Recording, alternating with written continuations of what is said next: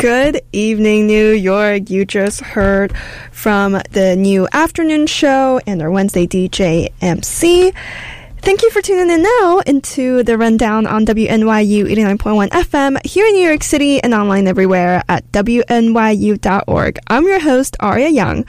Today is Wednesday, December 7th, and we have a fairly short episode today, but I hope you enjoy it. We have a piece about the protests that have been happening in China and here in New York City against the country's brutal COVID policies. And after that, I have some updates for you about the compromised sanitary conditions at the Starbucks roastery in Chelsea. So without further ado, our first story today is from reporter Ruby Roane. Last week, protests against China's restrictive COVID-19 lockdown measures have boiled over multiple cities in China.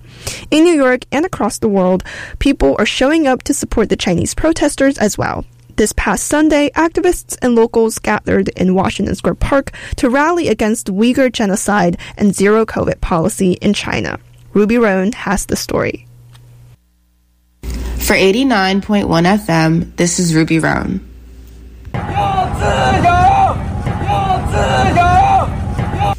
This is the sound of protesters chanting in Washington Square Park. On Sunday, December 4th, people came to rally against the inhumane conditions of China's treatment of Uyghur people. With the rise of COVID cases in Xinjiang, China, Uyghurs have been subject to unfair treatment from the Chinese Communist Party, aka the CCP. Although unjust treatment has been reported for years, this current movement started due to a fire located in the Urumqi capital of Xinjiang, killing 10 in a Uyghur majority neighborhood, which many argue was intentional. After the CCP refused to let families speak to their loved ones, other actions were required to call attention to the situation involving Uyghur people. Through these protests, the hashtag A4Revolution has been trending. The movement has been united through blank sheets of paper that represent the 4 demands of the revolution, listed as allowing public mourning in China, ending brutal lockdowns, releasing human rights defenders, and protecting people's constitutional rights. I spoke with an anonymous protester who informed me of the outcomes from the protests that they would like to see implemented in China. Asking for China to allow public vigils, because right now people cannot demonstrate in China publicly, and they can't mourn those lost lives publicly in China, and also for the government to end brutal lockdown, so no more zero COVID policy, and we asked them to release the protesters that they have and we asked them to release the protesters that they have detained so far, and to protect human rights overall in China, and to really create a new civil society, a civil environment where everybody feels respected and not oppressed under a tyrannic government. When asked if they had a personal connection to the current situation happening overseas, they mentioned that they had family in China. Like I said, they were confined indoors for 3 months straight. Fortunately, my family had enough food, and they didn't have, we don't have chronic illnesses in the family, so there was no medical emergencies, but if there was, I feel like they would have had a difficult time going to the doctor. My grandma is fairly old, and I am scared that if something ever happens to her, she might not be able to get to the hospital in time. From another perspective, I spoke with Amal Alterb, one of the protest organizers. I asked her the same question in regard to the results she wants to see from the CCP.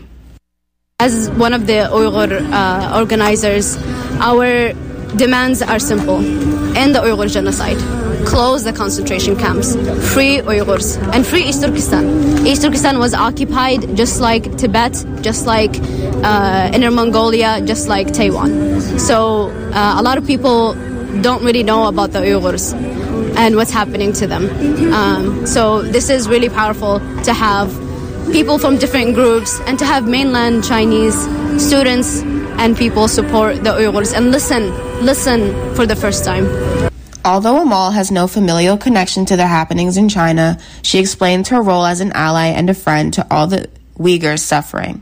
I myself am Yemeni American, I'm not Uyghur, and I've intentionally wanted to be on the front lines so that my Uyghur people and the community don't need to risk their lives or risk their families being persecuted even more as a reaction of their activism.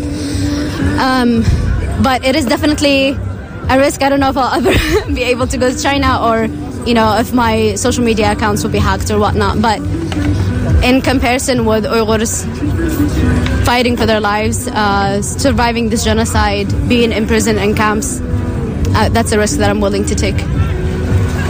The protesters hope their demands will be met and hope to reunite with their loved ones soon. This has been Ruby Roane for WNYU 89.1 FM. Thank you, Ruby, for the story. Next up, you might remember our coverage from last month when the workers at the Starbucks Reserve Roastery were striking because of the unsafe working conditions at their store. At the time, the unionized workers complained about bedbugs being found in their break area and mold in their ice machine. So now there's been an update to the story. So food safety inspectors with the State Department of Agriculture and Markets found live meal moths, dead meal moths, and dead meal moth larvae in the coffee bean storage area. The Starbucks store is the only flagship roastery in New York City, and it's located on 9th Avenue in the Meatpacking District. On the same day, they also confirmed the workers' complaints about mold-like residues in the kitchen ice machine. In a report detained by the city last month, inspectors also identified other general deficiencies. For example, quote, moderate buildup of old food residues, end quote, like the matcha stirrer and the cappuccino nozzle, and exposed roasted coffee beans in the retail area. The report described the conditions as sanitary deficiencies that must be corrected without delay. And